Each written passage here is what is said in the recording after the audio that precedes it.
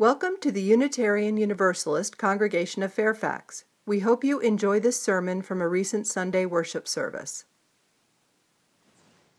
I suspect all of us have heard the phrase, "It takes a village to raise a child." Now, while this quote is generally attributed to just being an African proverb, its most likely origin is that it is adapted from Bantu dialects in northern Tanzania. Now, regardless of the precise origins of the saying, it's a concept that is a regular part of life for many people of the global majority. However, for most Americans, having a village to raise our next generation is simply not a reality. I was recently talking to someone from the island nation of Trinidad and Tobago, and she said one of the culture shocks when she moved to America as an adult was realizing that many people didn't know their neighbors. Even talking about it a decade later, she was clearly still absolutely mystified by how anyone could make that work. The answer, honestly, is that we don't. We try our best, but as a society, as people, we need more. Because it's not just our children who lack a village to raise them. Psychologist and author Dr. Nicole LaPera reminds us that many of us who are adults today grew up in eras where it was common for children to take on adult responsibilities. Whether that was caring for self and younger siblings as a latchkey kid, providing emotional support or regulation for a parent who was struggling, or working extra jobs to support a family in poverty. All of those situations, and many others, led to entire generations of people who didn't experience the support, love, and yes, discipline of a village of aunties, uncles, and other wise elders. Thankfully, it isn't all bad news. While Dr. LaPera's work focuses on the individual, including how people can reparent themselves as part of breaking cycles of trauma, the answer also includes building or rebuilding our village. As with many other things, queer communities and communities of color have already shown us the way. Chosen family to support, love, and hold us accountable in community. For some of us, that chosen family may also include our families of origin. For some of us, death, distance, or estrangement mean that our chosen family does not include our families of origin. And for many of us, Unitarian Universalism offers us the village in which our families can thrive. Now, across our movement right now, UUs are discussing the proposed update to our bylaws. I won't get into the details on the inside baseball aspects of that process. What I will tell you is that one of the many things I love about the proposed updates is that the UU values and covenant formalize something that many of us already experience.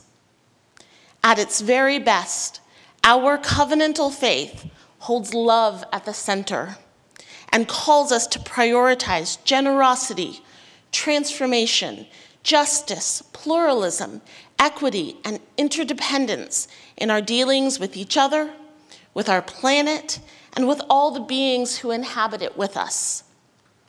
If we do that, we do more than link a network of congregations, of villages.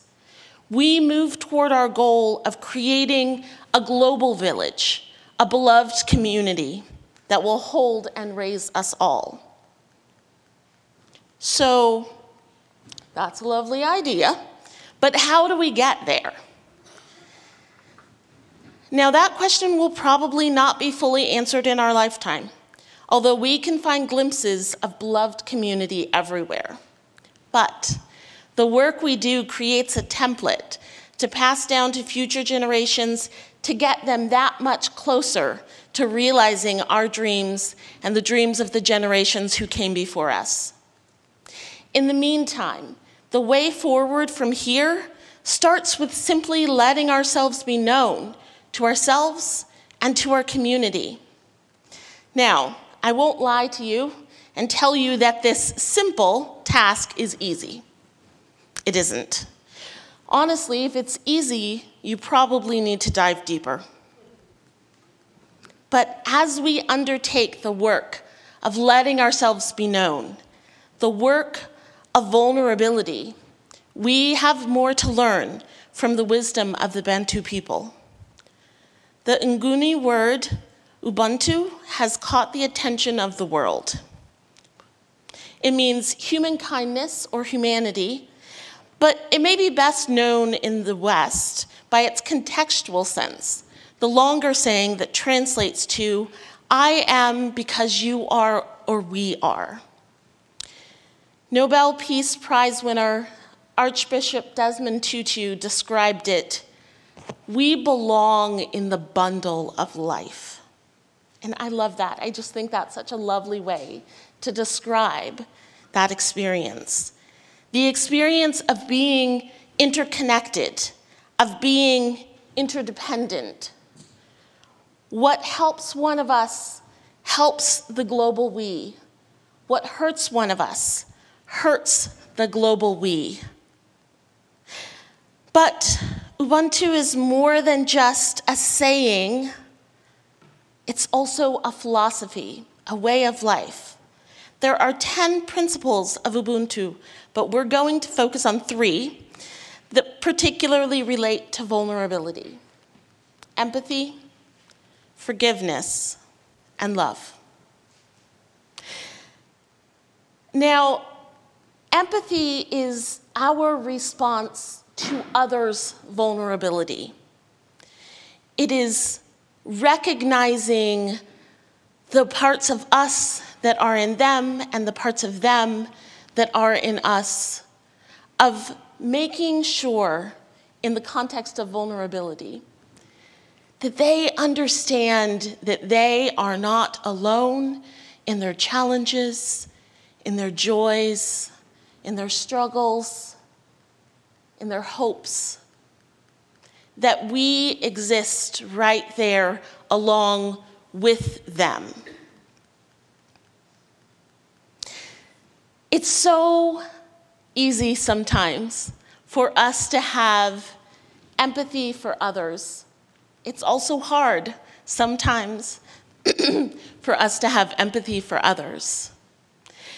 But I think if we're to rank these, empathy for others, seeing ourselves in others, even talking now about the next principle, forgiving others, can be so much easier than forgiving ourselves, than having empathy for our past selves, the selves who might have made a mistake.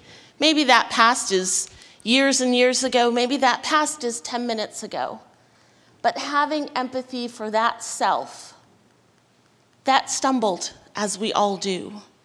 That was challenged, as we all are.